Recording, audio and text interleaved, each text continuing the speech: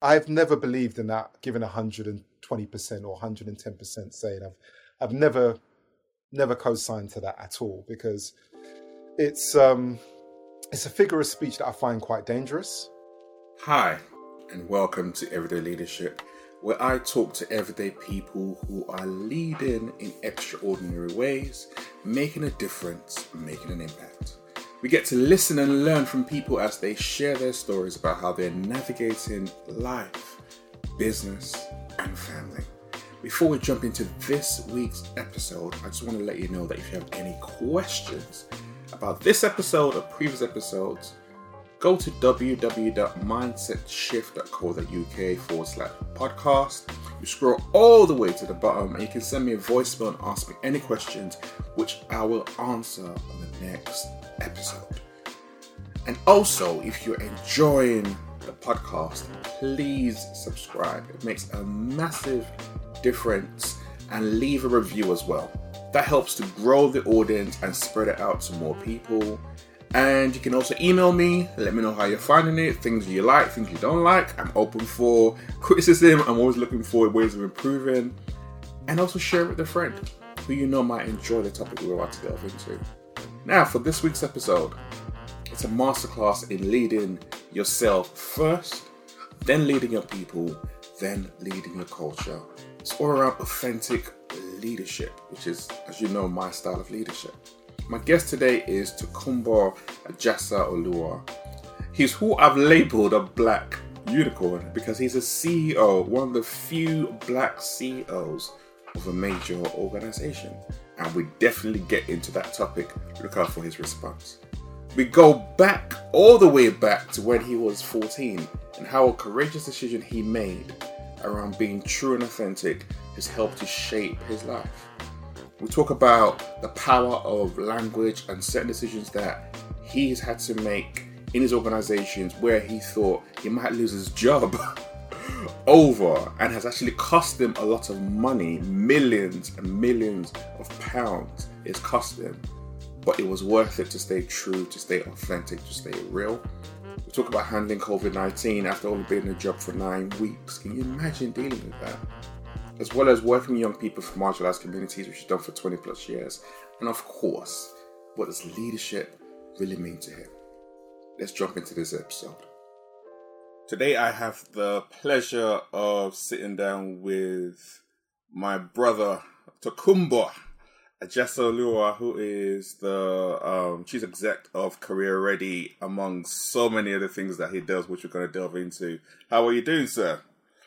I'm really good, brother. I'm really, really good.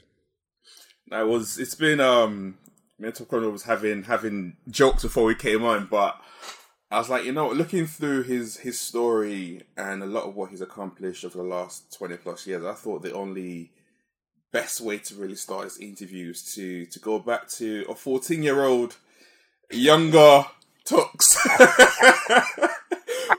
who at that age made a very brave and courageous decision to not even change your name. I guess it's use your Nigerian name of Tokunbo after reading Malcolm X, and I'm very, very interested to learn how you went through that decision-making process, because we know, like last year with BLM, a lot of people actually did the opposite and they changed their names back, and they were they were reclaiming their heritage because they had initially changed them to Christian names because it made it a lot easier to navigate in the workplace, all that kind of stuff.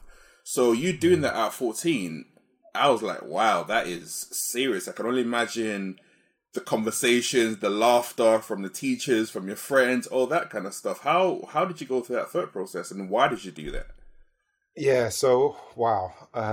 I'll give you the context first. So, being born and bred East London, living in a Nigerian home, it was a reality where I found myself wearing a number of different masks according to where I was.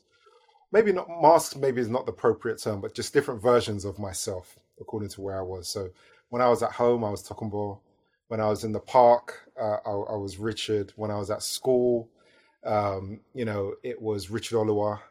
And it was just like trying to keep up with the different versions of myself was very stressful and a lot of hard work, right? So it had that, it was the beginning of that whole assimilation piece of not necessarily feeling 100% at home anywhere, right? So when I'd go back to Lagos, I was very much treated and felt like a London boy in Africa. And when I'm here, I definitely felt like, I was of African heritage, navigating a very British experience. So it started actually earlier when I was in primary school, and I changed primary schools halfway because we moved. And the first day when my mum announced my name in a classroom and the eruption of laughter, I was just like, I don't need that. That's really stressful. That's really, really stressful. So I remember pleading, and it was quite deep when I think about it, because this was primary school. I remember coming home and pleading with my mum that one of my names was Rashid, but I wasn't brought up Muslim. And I asked her, I was brought up Christian. I asked her if I could use a Christian name instead of Rashid.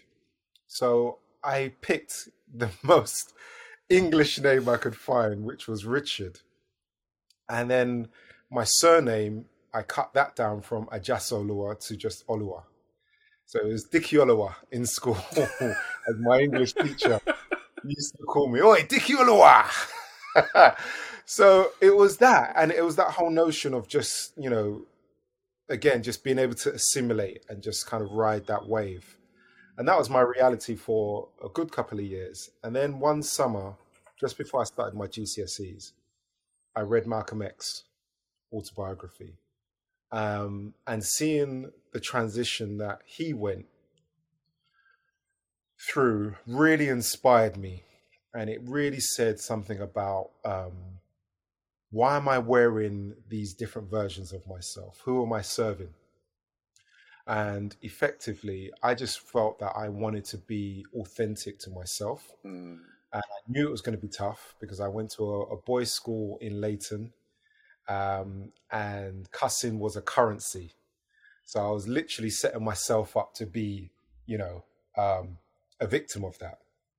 But I remember I spoke to my form tutor about it, and something that really stuck with me is wanting my real name on all of my certification when it came to my GCSEs. And moving forward, I just wanted that authenticity. I never felt comfortable with Richard. It was more of a convenience rather than it made me feel whole. It actually made me feel like I was doing a lighter version of who I was. So yeah, as you can imagine, it was a lot. My form teacher even asked me, "Are you sure you want to do this?" Knowing the terrain of the school and what that was like. But I'm really glad I did it, and it was clearly one of the key decisions of my life, actually, because from that point I really made an effort to just understand who I am and what I stand for. And although I don't speak Yoruba, I understand bits and pieces, particularly when I'm getting abused. But, that translates in any culture. But it's like it was the beginning of me articulating my own version of being African British. It wasn't about me necessarily wanting to fit into any box. It was about creating my own box. And that was the beginning of that journey, I think, where I accepted that I didn't naturally fit in any other box. I had to create my own. And that gave me the confidence to do that. When I could survive that, I knew that it was the beginning of me really understanding who I am and celebrating who I am and never apologizing for who I am, regardless of who the audience was. So I think that's where it started. And it's really funny you start here, because one of my oldest friends brings it up 20, 30 years later. Wow. That he says, I don't think you appreciate how big that was, what you did back then. And he's of Caribbean heritage, right? And he was like, it was mind-blowing what you did. I remember sitting next to you in form class and you saying, yeah, I'm going to start using my Nigerian name, Tokunbo, in class. He was used to hearing that when he would come to my house because he would be hearing my mum, Tokunbo, like, your friends have to leave now, kind of thing. So he was used to that, and he just like, you know, reflecting that was such a brave thing to do. So yeah, that was where it started. Yeah, it's powerful to have that introspection and self-awareness at such a young age, to be like, actually, I am reclaiming my authenticity, and that starts with my name. I everything you just said right now, I could so relate. I remember anytime the teacher, my name was Shockbag Belusi, so I'm first in the register as well. So anytime the teacher said my name, I was like, my hand was just like this, day in, day out. And anytime I was a substitute teacher, I was even worse. I'm like, this guy is gonna assassinate my name, and everyone would just erupt laughing. But I had to go through. Soapy. What did they used to call you? I had Soapy. One guy was like Subpoena. I was like, where'd you even get those? Like, the letters are known for in there. Like, you're just making up random words. It just seriously. It was just a scale. It was completely. There was a period of time, I ain't gonna lie, between I was like 12 to 13. My name was Theo. Yeah, I got it from Huxtables. I was like, yes. I was like, I just called me Theo. No.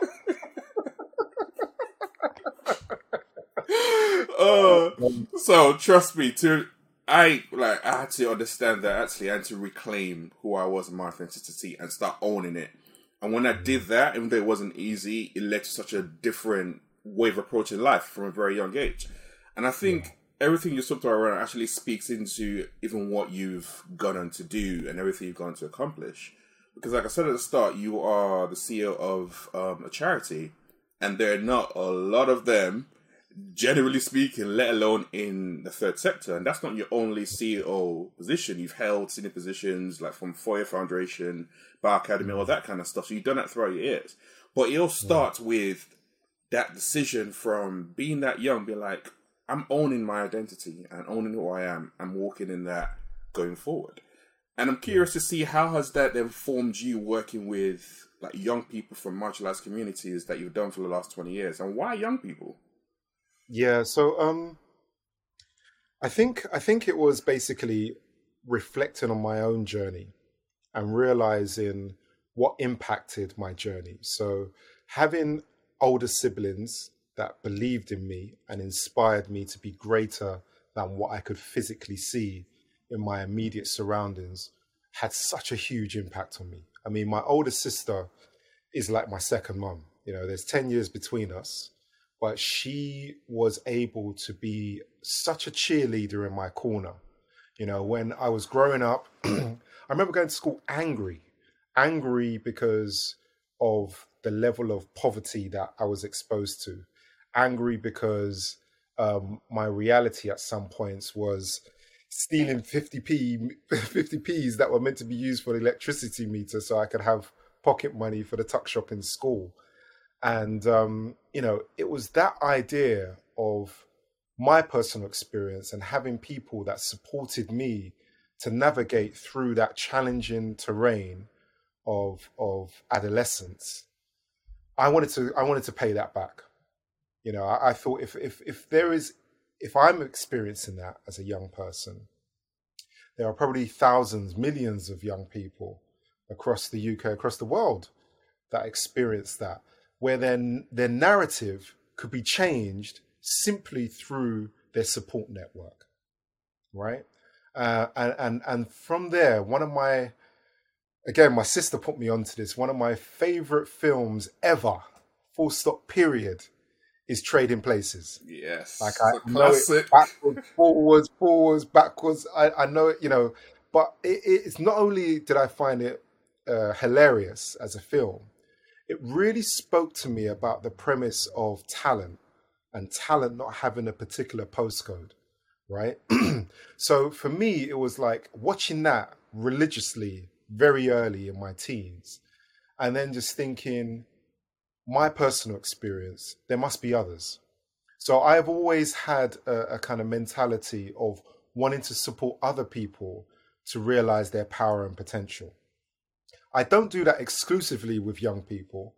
I do it with adults as well, but generally I do it with young people who have experienced some kind of societal challenge, because I want them to believe that they can be anything they want to be. I don't want them to just accept the descriptions or the boxes that society puts them in and just writes them off. I really, I like the idea of that $1 bill kind of challenge of, if we were to do this, what could happen? You know, and that stuck with me. So I kind of take that mentality where I want to support as many young people as possible to realize their potential, and it feeds me. You know, in regards to what I define as success, what I define as legacy, what I define as achievement, is it feeds me knowing I am giving something to someone else to help them on their journey. It also helps me on my journey, because it reinforces to me that I have purpose. It reinforces to me that the Creator has blessed me with certain qualities that I can serve society with. You know, so for me, they are the key things. The idea of elders supporting young people, helping them to navigate society, reality. I think they are the key components as to why I live the way I do. So it very much comes from a lived experience point of view, and wanting to support and help as many other people as I can. What have you found doing that work, working with younger people and giving them that exposure? Have you seen, I'm sure you have a lot of examples of seeing people from marginalized backgrounds being given opportunity and going on to flourish and do amazing things? Yeah, I mean, there's one particular individual that immediately pops into my head, and I met this young man when I was when I had set up this social enterprise, which was called Catch 22, and it was a social enterprise that focused on injecting diverse talent into the media industry. This was about nearly 20 years ago now, and one of the young men that I met on there was quite a brash young guy, really confident, but at the same time carried quite a few insecurities, and was quite bruised by the journey he had been on, where he was trying to penetrate the media industry. Anyway, long story short, he came onto our program, thrived, really like soared, and it was a training program that provided paid internships at the end of it through a number of different major media owners in the UK. And he just went from one to the next, to the next, to the other, and just bossed it, totally bossed it. And this led to him securing a full-time job in the media industry, working internationally in the media industry. And when I met this young man, he was couch surfing on his sister's sofa, you know, on the cusp of just writing off his ambitions to work in the media industry. And I played a really small part in that, in his journey. He did the legwork, he did the graft, but being able to be in his corner, so to speak, and just give him that little bit of advice of keep the elbow tight, keep the chin tucked in, and wait, be patient. The chance will come. Be patient, be patient. And he just thrived. And seeing that, for me, is just so rewarding. You know, it actually reflects humanity to me, because what it's saying is we can inspire each other to be great as human beings. We can inspire each other to be better. We can inspire each other to tap into our potential. And I think naturally, that's not something that is forthcoming, particularly for young people from particular demographics that, you know, have challenges around their socioeconomic reality. Then you add race into the factor as well. So yeah, I think seeing those kind of opportunities and the impact that my support has had on their lives is amazing. It's truly, truly, truly amazing. And there is no, when I think about my rewarding experience, there's nothing that kind of tops that. Thinking then, using that example, what would you say would be the biggest barriers or challenges that you see a lot of young people face when it comes to, I guess, stepping outside of their communities and the lifestyle that they generally tend to see around them? Yeah, I think there's two things that come to mind, Shobert. One is fear, being arrested by fear. So the idea of, and when I say fear, I kind of make it a two-pronged component of fear. So it's the fear of the unknown, right? So generally, a lot of the young people have been programmed to focus on the fear of what could go wrong rather than what could go right if they try something new. And then there's the second component of that, of the insecurity of looking silly trying something new. So those two together are the biggest things I tackle whenever I work with young people. So I encourage them to embrace being vulnerable, and I share practical examples in my life where I still am at the age of 43, I still am putting myself in a position where I'm vulnerable, because I believe in the premise of lifelong learning. So if they can see me display my vulnerability as a leader, as a CEO, as an elder, as whatever, it inspires them that actually maybe it is okay to look a bit silly whilst I'm learning this. Or maybe it's okay for me to think and focus on the glass being half full rather than reinforce what all of my friends around me are saying, where they're looking at that glass as half empty and saying, bruv, you sure you got the minerals to do that? And those voices around you start, manifesting, and then you start creating a narrative that you think is true. So for me, I think it's the fear that is one of the biggest factors that young people need to overcome. And I constantly inspire them to, you can't kill that voice. You can't kill fear, but you can control it. Yeah. And it's them understanding the nuance between the two. We all feel fear, right? We all feel levels of anxiety, and that's healthy. So I talk about the time when I started, I talk about the time when I had the idea of traveling around the world, with a few friends after graduating. I talk about the time when I went in the boxing ring for the first and last time in front of 2,000 people, many of them friends and family that I loved. The fear I had of fighting a ringer, someone that had replaced the person I was meant to fight, and I only found out after we fought that this person had fought 7 times before. Wow. The fear I have of,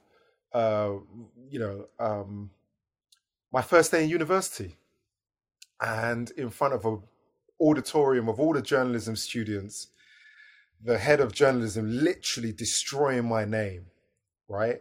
And I came in through a foundation course, so I was already carrying certain insecurities, and the fear I had of, can I make this? Can I thrive? So constantly, I have different examples within my life where I've had to embrace fear, I've had to embrace vulnerability, and I frame it as a positive thing for young people. I think society at large frame those things as negative traits. It's interesting you mentioned fear from that perspective, because when I look at a lot of organizations, and the flip side of that, I see they also have a lot of fear. They have fear around changing what's working for them. They have fear around introducing people from those backgrounds into their organization because they don't know how to relate to them. Therefore, we're just going to keep on doing what we do. We'll hire for culture fit rather than for culture add.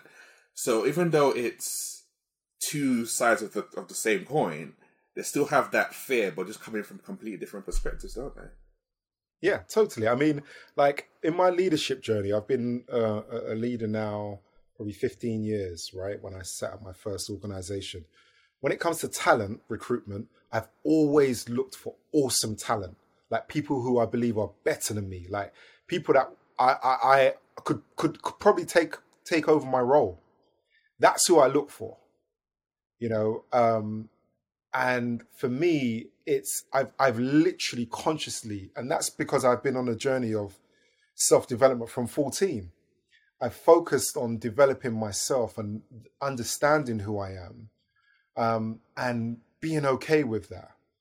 A lot of times people are recruiting for people that are similar to them or people that don't intimidate them, consciously or subconsciously. Whereas I have actively looked for people that could blow me out of the water, because I believe in lifelong learning. So I want to surround myself with professionals that I can learn from, regardless of I'm their line manager or not. I want to be surrounded by brilliance, and I want to be surrounded by people that can add to our organization. And I love disruption. I love change. You know, I embrace it. And I think that's, again, because of the upbringing I had, where there was not constance. You had to be agile. You had to navigate a very difficult circumstance. You had to be creative, you know. You had to be creative, man. Like this, it wasn't a choice. When you have a limitation of, okay, there's corned beef and there's rice, how many different ways can you make that work? As soon as you were talking here, that's the phrase that came to my head, like, there's rice at home. That was the statement that came into my head. That's it. So how many different ways can you funkify that, where you come home and there's a level of excitement about dinner? Because, you know, the reality was you didn't have much resource. So the idea of embracing creativity just naturally came as part of my DNA. So, yeah, you're right. I definitely see it a lot. And I see a lot of peers that are leaders that lead with so much insecurity and lead with so much ego. We all have an ego, but I mean, like, for it to be at the forefront of your leadership style is troubling. Yeah, it's a problem. and disturbing. So I've always had a focus on fulfillment, happiness, excellence, purpose. Those kind of traits is what I look for in people that I hire. Nice. So then, speaking of leadership styles, how do you define leadership? How do I define leadership?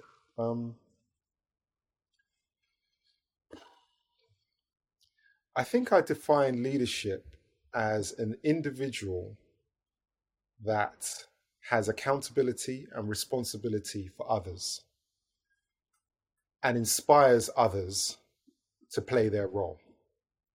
So whether that's within a sporting event and you're a team captain, or whether you're a chief exec of a six-figure organization, I think it's about inspiring other people to be able to realize their potential and to execute the expectation that has been set. Yeah, I think fundamentally that's how I see leadership. Execute the expectation that has been set. Mm. So if you have a very high expectation of people, how do you drive them forward? Because there are times where you can see things in people which they don't see in themselves. So how do you move them towards that goal, towards that level that you know that they can attain, even when they seem to lack that initial confidence at the start? Yeah, so I think, to use a sporting analogy, it's like that idea of feeding the lactic acid, but at the same time, you want that client to come back to the next training session. So it's finding that balance between putting them on a program of development that is challenging, but not crucifying. Because what you don't want to do is tap into that fear component again, where they fear that pain, that lactic acid so much, they never want to experience it again. So it's about the incremental kind of milestones that you put in place where that person can identify evolution. That person can identify growth. They can look back and realize that's how far I've come on this journey, and then look at me as a leader and feel inspired as someone that has supported them along that journey. So my aspirations for that person may be off the scale. I don't necessarily need to sow that seed at every milestone of that journey. So for me, it's about breaking the aspirations for that individual into bite-sized chunks. And then we were able to reflect on that journey at those different checkpoints. But ultimately, when our time is done, it's about me being able to say to them, when you first came, this was where you're at. And now, look what you've achieved. And I guarantee you, you didn't expect yourself to be able to achieve at least 50% of that, because of that mindset that you had was potentially quite limited based on previous experiences. And I've had that feedback a lot in regards to my leadership style. It's very different to what people have experienced in the past. So they usually arrive working with me programmed in a way that I feel is very negative. Mm-hmm. So the initial engagement is actually taking that all apart, and the insecurities of that, have a lot of people thinking they need to have this presenteeism factor of they need to be online before me, they need to be logged off after me. And it's like, that's not efficient. So let's not do that. Let's not do that. That currency has no value here. What I am focused on is the quality of the output. If that means you can do that in less time, then that's something to be celebrated. So there is a lot of there's a lot in that when it comes to the idea of how do I support someone to fulfill their potential. Some of it starts with unlocking some of the programming that they inherited before we even met. Yeah, unlearning and then relearning. It's kind of that process you have to go through. And what you just said right now really, really resonated around. Actually, it's not about logging on before me. It's not about appearances. It's more about your output. And if you get your work done and you do it in a quicker time, that's brilliant. Like, well done for that. I'm not going to penalize you for that. And I think that's, traditionally speaking, we've had what I call like a bums in seats kind of culture where you have to be seen to be doing something. You can be there for 15 hours and your output is like an hour's worth of work. But because you're seen to be doing something, that gets celebrated. And I think what especially this pandemic has revealed is actually it's about the output. It's like, what is your work really producing that's really making a difference going forward? And speaking about pandemics, you, 9 weeks into your new role?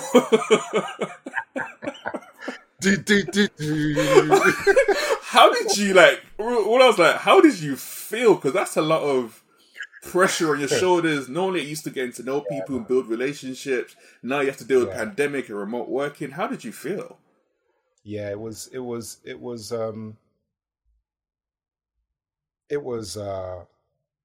mind blowing, to be totally honest with you, because I had to make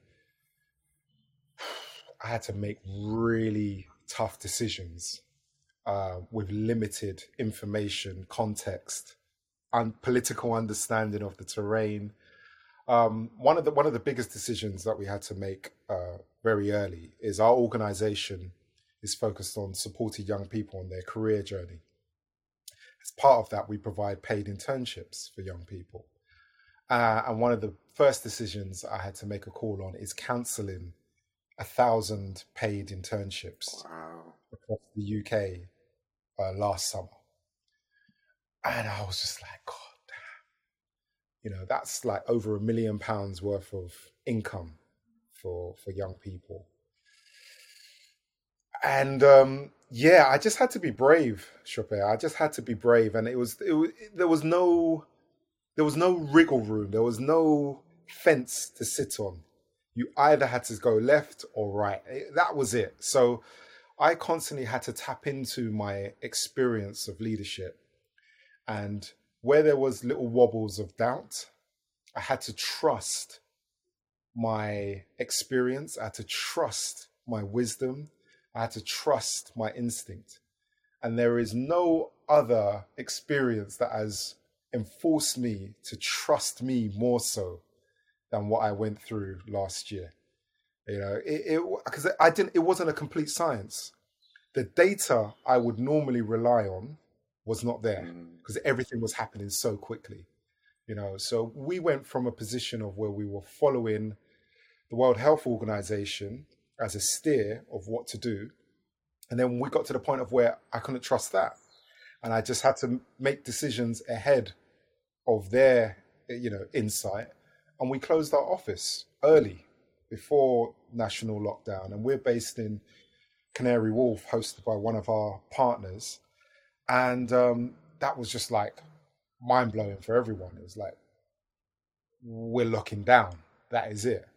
So, yeah, I think that the year really just reinforced to me that I've been in this game for a minute now, right? And if there was ever a time that it was to call on all of my experience, it was last year, because there was a number of different things you had to deal with. There was the whole emotional impact on staff, many of which I had never met in person. And a lot of my style of leadership, that authenticity piece, is about building authentic rapport with individuals, over coffees, over little quirky interactions.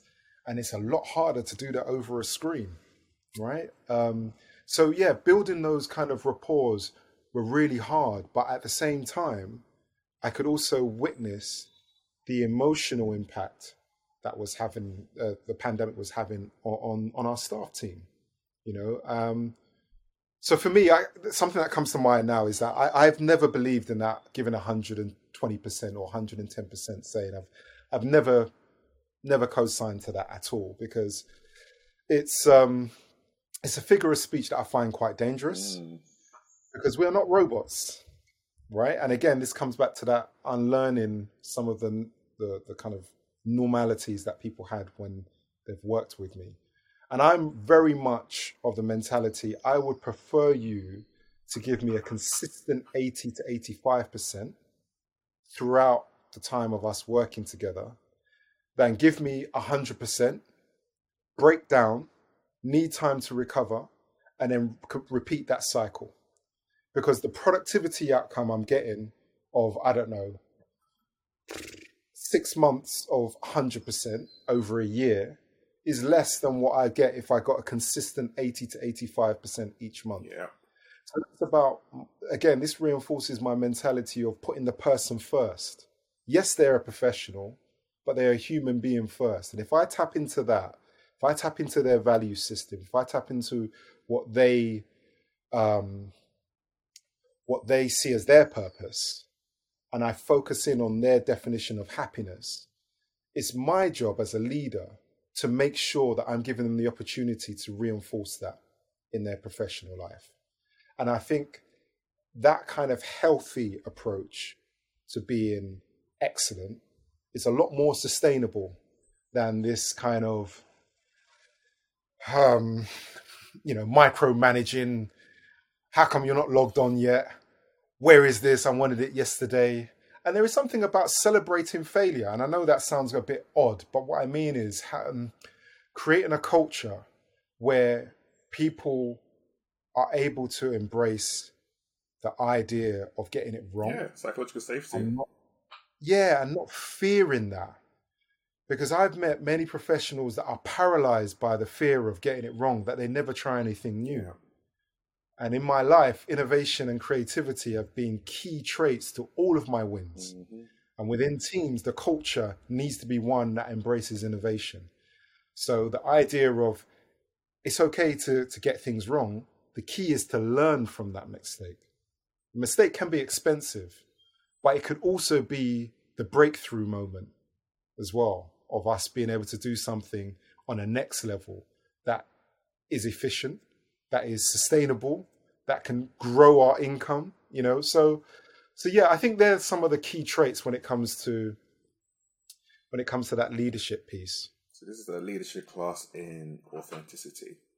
Because everything that you're just saying was like, yes, I completely agree, subscribe through. That's how I practice normally anyway.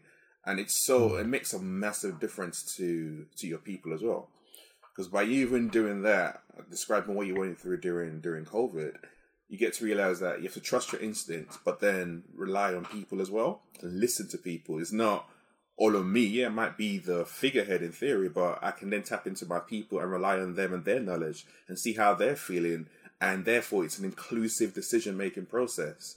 And by also being like, actually, we can try this and we might get it wrong, but at least we're trying it. And then, okay, we tried that, it hasn't worked out. Okay, we move on, we try something differently. But people see that being modeled and being done on a consistent basis. And that's how you get that innovation and growth. Yeah, and you get a lot more from people. When they know they have the license to be their authentic self, you get a hell of a lot more. So you start getting people bringing stuff to work that sits outside the parameters of their job description, because they're plugged in culturally as well as a professional, you know. So I've seen that within the first 12 months of working with some professionals that I've never met in real time. I've never shared a physical space with them. And yet I'm seeing them being inspired to give a lot more than what they're contractually expected to do, you know. And that for me makes me very proud about, again, inspiring people to realize their power and potential. So your organization really made some decisions around using certain words like disadvantage, BAME, people of color, and I think there's another one which I don't remember right now. And I wanted to find out, why did you make that decision around using those terminologies, and why is that language so important? Yeah, so in society, my opinion is we're really good at putting people in boxes. So, and generally those boxes are not empowering, right? So there is something around NEAT, not in education, employment, training. Like who in their right mind wants to be identified as NEAT? You know, how is that helping me to not be NEAT in any way, right? So it's just these ideas. So there is something about the sentiment about the words we use. And we said to ourselves as an organization, as a charity, we said, we're here to support young people that reflect a social mobility profile to thrive when it comes to their careers, right? So we don't want to reinforce the idea of tagging people with negative connotations. So the idea of calling young people disadvantaged, although that may be factually true, there are so many other things as well. So why are we choosing that tag to describe their whole being when that is a circumstance they're in? That is a circumstance they inherited. It's not something that they created themselves. So for us, we wanted to unlock that notion of who they are as people. And we just wanted to focus on them as individuals. And we wanted to inspire stakeholders and like-minded organizations to think differently. You know, the food chain works like this. If the funders use a certain term, then the employers use a certain term, and then the charities use that term. And you just have this vicious kind of triangle, right? So for us, we've checked a few funders and said, but why do you use that language? How is it helping you achieve your charitable aims as an organization? So we started with disadvantage, then we went on to other terms that we just kind of sense checked and said, is this fit for purpose? BAME is definitely not fit for purpose. Definitely not. That, you know, that for me is just a convenient, crude tag that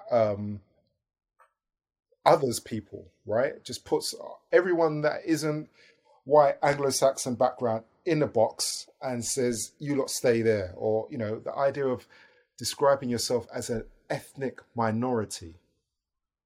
Ludicrous.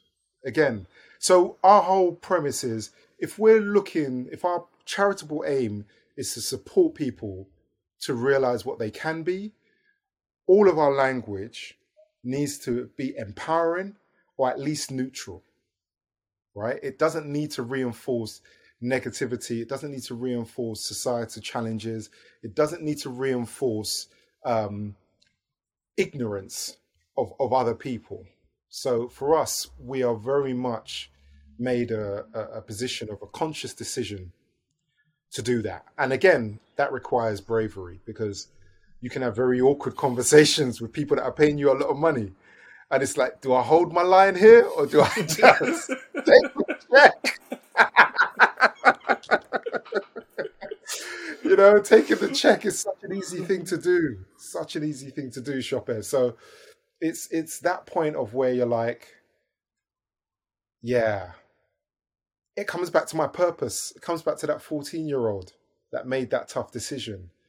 And it's a very live example, because I recently got a rejection from a very significant funding provider who wanted us to frame our program that fit one of those terms. And I said, we're not doing that. And if I had done that, it would have unlocked a significant amount of funding, not for 1 year, for like 5 years, and as a matter of principle, we didn't do that. Wow. And I'm not saying that's right for everybody, but again, I'm just on my own journey of truth. I'm on my own journey of purpose, on my own journey of authenticity. And I think the trustees that hired me definitely learned who they hired when George Floyd died, because I sent one of those emails to my entire organization a week after, because I couldn't take it all in initially. It was too triggering for me. So I kind of stayed away, and then one evening found myself on CNN all night, overindulged in the information. And in the morning, I sent one of those emails where I was hovering over the pressing and send for a good few minutes, because it was very, very honest.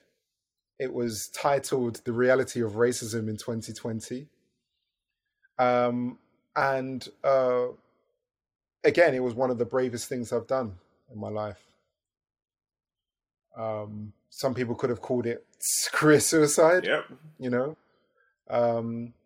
But I just felt that if I can't do that, how the hell can I expect any of the individuals that I'm supporting, whether it's mentoring or staff that I'm nurturing, to be their authentic self if I can't do that? I'm now at the top of the tree, right? If I can't do that as a leader, we're buggered. So yeah, I did it, and I was really pleased about the response I got from my trustees, from my staff team. There was first responses were from Black and Asian members of my staff team that were saying, thank you for sharing that. You sent something that I never would have had the courage to share. Mm-hmm. So thank you for doing that, and hopefully in years to come, they will find that courage. They will find that courage because they've seen an example of it in real time, in reality. And I think last year, on that kind of Black Lives Matter sentiment, it just said, enough is enough. I'm no longer leaving any percentage of myself at the door. And I'm not here to give you the answers as to why society the way it is.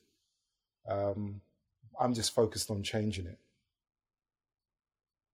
And I think that's where we need to be. That's really where we need to be. Like, what do we need to do to just change things and move things forward? And I think I would say leaders set the tone. That's something I say time and time again. And so many times when we see people at the top modeling certain behaviors, it leaves an imprint and a mark on us, which plant seeds, which might not be, harvest season might not be now, but 3, 4, 5 years down the line in a different organization, like you said, those people who saw you do that, they'd be like, actually, he sent that email out and he risked his job. He risked losing out in the middle of a pandemic, but he had to stay true to who he was and set the tone and organization for us, the employees, for the trustees, so everyone really knew that here's what we stand for. And that is so powerful. And so many times it's so easy for us to just compromise on money and those kind of things. As you were talking around your finger hovering, I was just laughing because like I've had so many conversations with my wife where I'm like, babe, I might get fired tomorrow because I just said something. And she's like, all right, like, it's okay, but we'll figure it out. Because there's so many instances that we go through where it's like, do I say something or do I walk away from this? Yeah. And if I say something, I'm risking all of this. But if I don't, what am I going to think of myself? And that conversation happens far too many times than it needs to. And those conversations need to stop. Because we should just be able to just be and live and thrive without having to worry about the repercussions, which a lot of the races, especially from white backgrounds, do not have to worry about. Yeah, no, totally. There is a consideration that is part of your fabric, just the way society has been. I've noticed that from when I was in primary school. You know, there were considerations I was making to accommodate other individuals in my life, right? And that you're right. We're at a point now where those of us that have the agency and the power need to speak our truth, and that could be whether it's to do with race, or that could be to do with resigning from a job where is totally not right, which I did. You know, I walked away from my previous CEO position because it was detrimental to my health, right? I was in a circumstance that, wasn't viable. I had inherited a reality that was just mind-blowing. And, I was this, young, first-time CEO, full of beans, thinking I could turn around the Titanic and, burning out due to that effort and that endeavor where I felt I had to prove, I had to be this, I had to be that. But I am so glad that I had gone on that self-development journey, that authenticity, the purpose piece, that I was brave enough to actually say, this is not working for me and I'm going to resign. And I had nothing set up, Chopper. This is about, again, reinforcing that premise of embracing fear. I had nothing set up. Been there. I jumped and I had faith. Yeah. I had faith, and I had faith in myself. I had faith in the creator. And I explored the fear of what's the worst thing that could happen.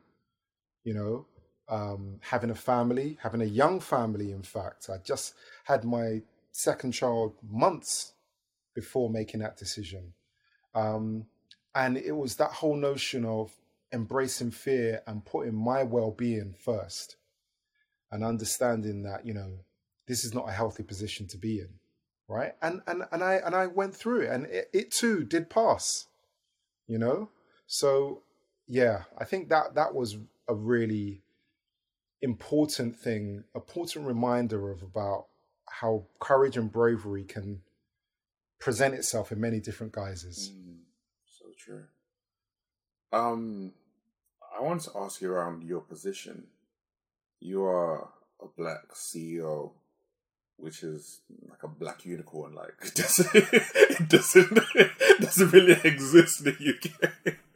So, how would you? In fact, what would you say is currently the problem right now with having more people like yourselves in senior leadership positions, based on where you are and what you're saying?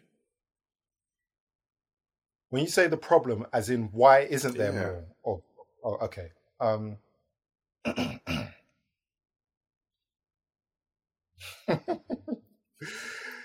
The reality is we have a deep-rooted racism wiring problem in society, and we package it as unconscious bias, we package it as ignorance, we package it as all of these kind of polite factors. But the reality is it's uncomfortable.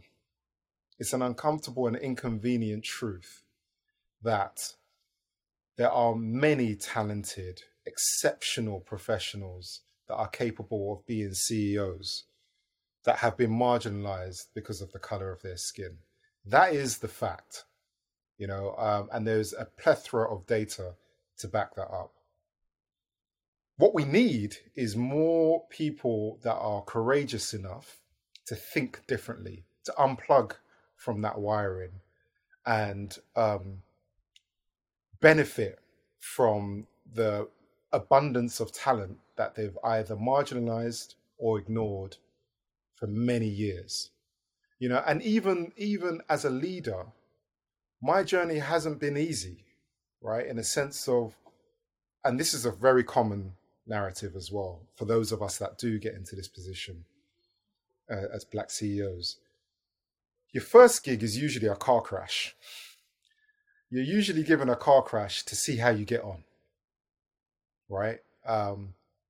And for the few peers I have that are Black CEOs, that narrative is really, really common, to the point of where it's much more than a coincidence, right? So again, you've given this kind of test to see how you navigate that. But yeah, I think ultimately there's no beating around the bush. We live in a society that has a racist undertone built into the fabric. And until we can have an adult conversation about that, you can commission as many reports as you want. The answer will be the same.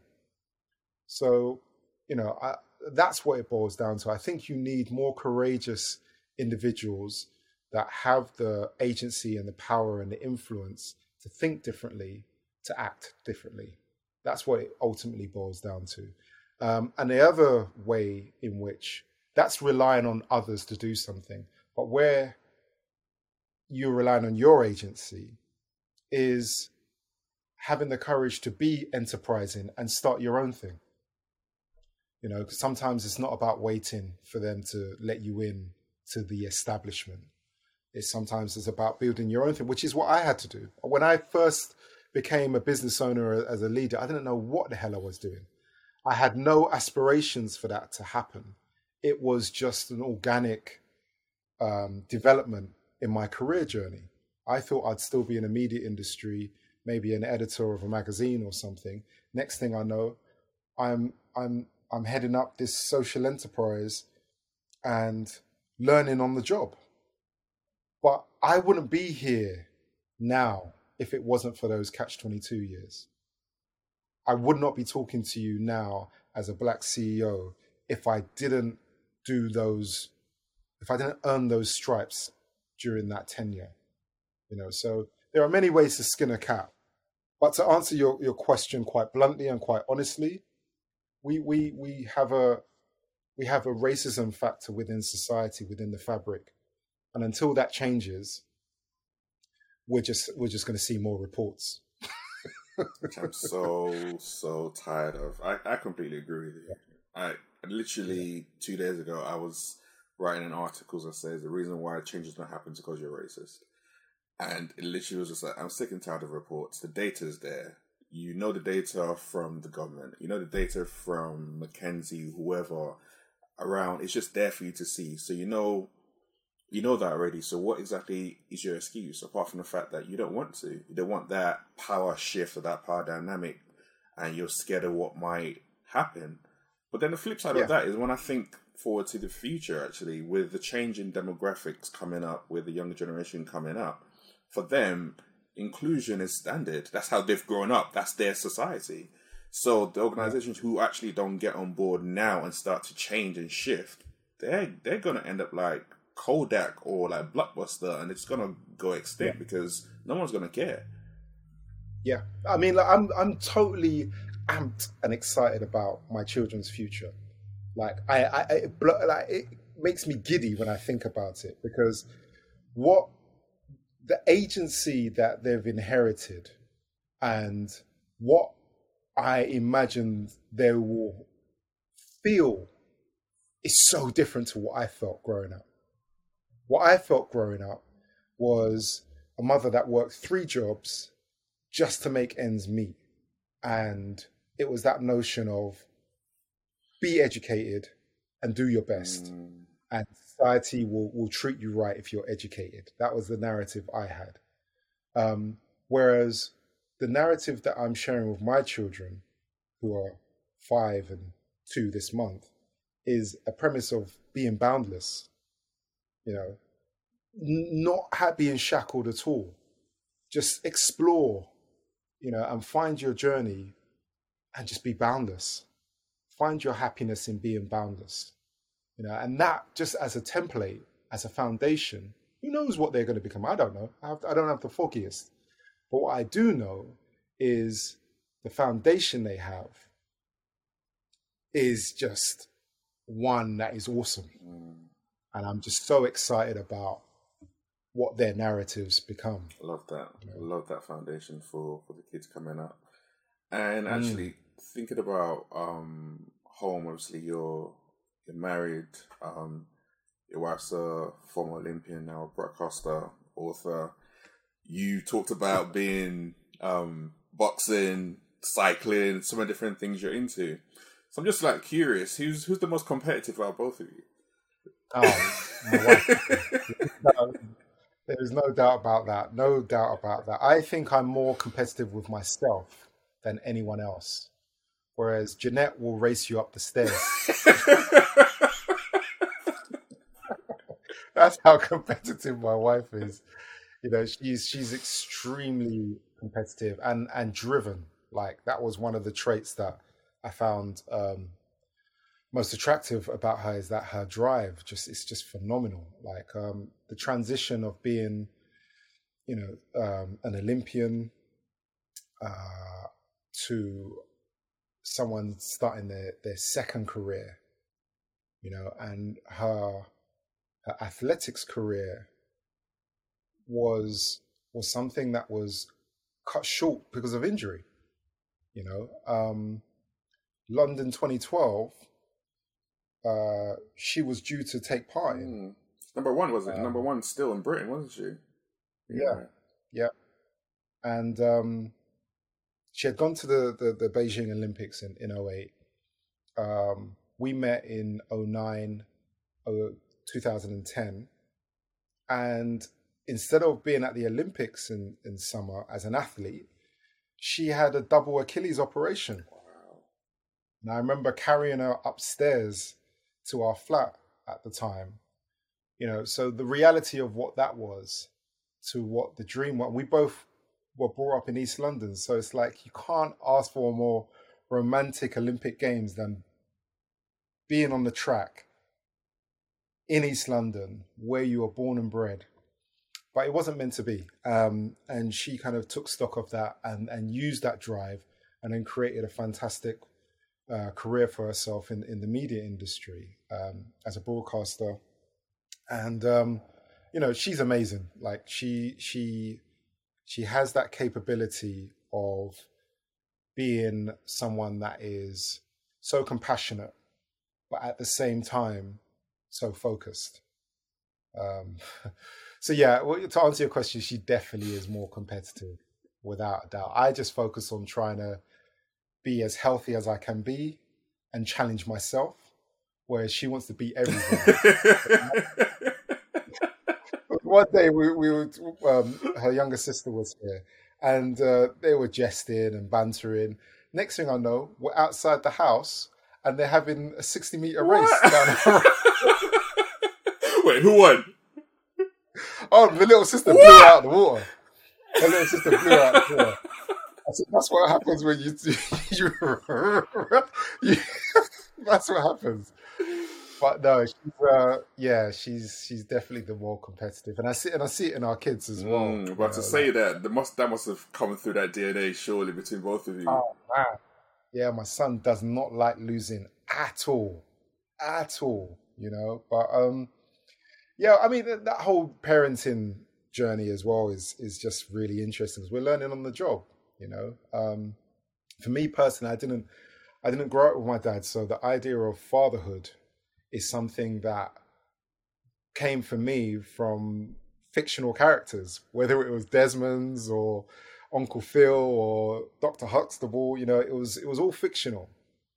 So I've kind of had to unlearn some of the expectations that I put on myself of what fatherhood was growing up to the reality which is about that balance of giving your best, but also being kind to yourself and not beating up yourself for not being the next Uncle Phil or whatever.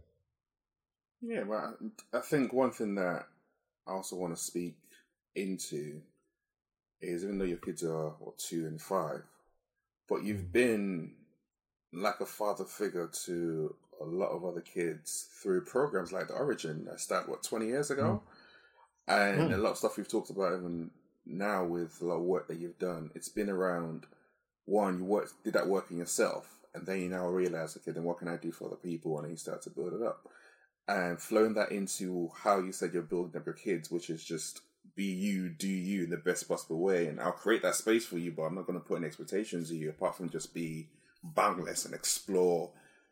That's a beautiful space and beautiful way just to be able to bring up children, isn't it? I mean, Origin has been such a core part of me for nearly half of my life, as you said. And the beautiful thing about Origin is it shows young men how older black men are such a spectrum, because there's about 15 of us that kind of act as facilitators and mentors, and we're all so different, and I think being able to have that exposure to such a spectrum of black men that all bring their brilliance in different ways is so reassuring. So reassuring, and it totally rejects all of the notions of black men that are popular in mainstream media. So for us, it's not just about supporting those young boys, but it's about supporting families. So you start feeling part of a community again, and that is something that is so organic, because we've just done it as volunteers. We've done it for the love. We've not done it because we want to build a brand, or we want to be known as these super black men. It's not that. It's just about being present, and it's just about realizing what community means, and yeah, it's a very beautiful thing, because now many of those young men have gone on to be fathers, have gone on to be professionals, and I'm in touch with many of them till this day. And the pride I feel, is just going to their weddings and stuff. It's just like, this is mad. Do you know what I mean? So yeah, I have lived a life that I am really proud about, and I've lived a way that I feel I've been living my purpose.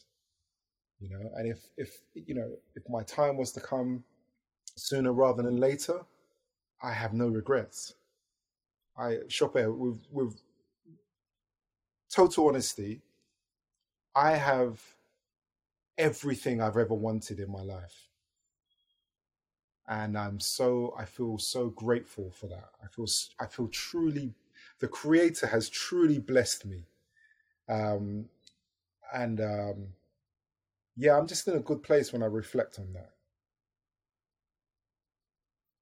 That is the perfect place just to end this, because that's a level of gratitude and a level of realization that I think it's so powerful, especially when people talk around success and legacy, being like, actually, you know what? When I look back over my life, I'm happy with everything I've done, because I've spent it all, I've given it all, and I'm still giving it. And that's such a great place to be able to flow from. I also just want to just talk around with all the different things that talk about he does, being a CEO, being a father, being a husband. From the Origins program, there's a lot of stuff he does outside that's not seen, that is not mentioned, around mentorship. There's a bike ride that initially went out work from you guys from the UK to Paris a number of years ago, but then last year it opened up and there was ridiculous amount of people that came in and got involved in so many different things, that you've been a massive inspiration to a lot of people in general, a lot of young black men in general especially, and you keep on doing that authentically, which makes it even more special. So I just want to say thank you for shining that light. Because so many times and so often it's like that person's in the news for the wrong reasons, or the media is so quick to shine the light on the negative side, but they're never on the positive. So let's give people their flowers while they're here and be like, actually, thank you very much for everything that you're doing. Oh, bless you. Thank you, brother. Thank you.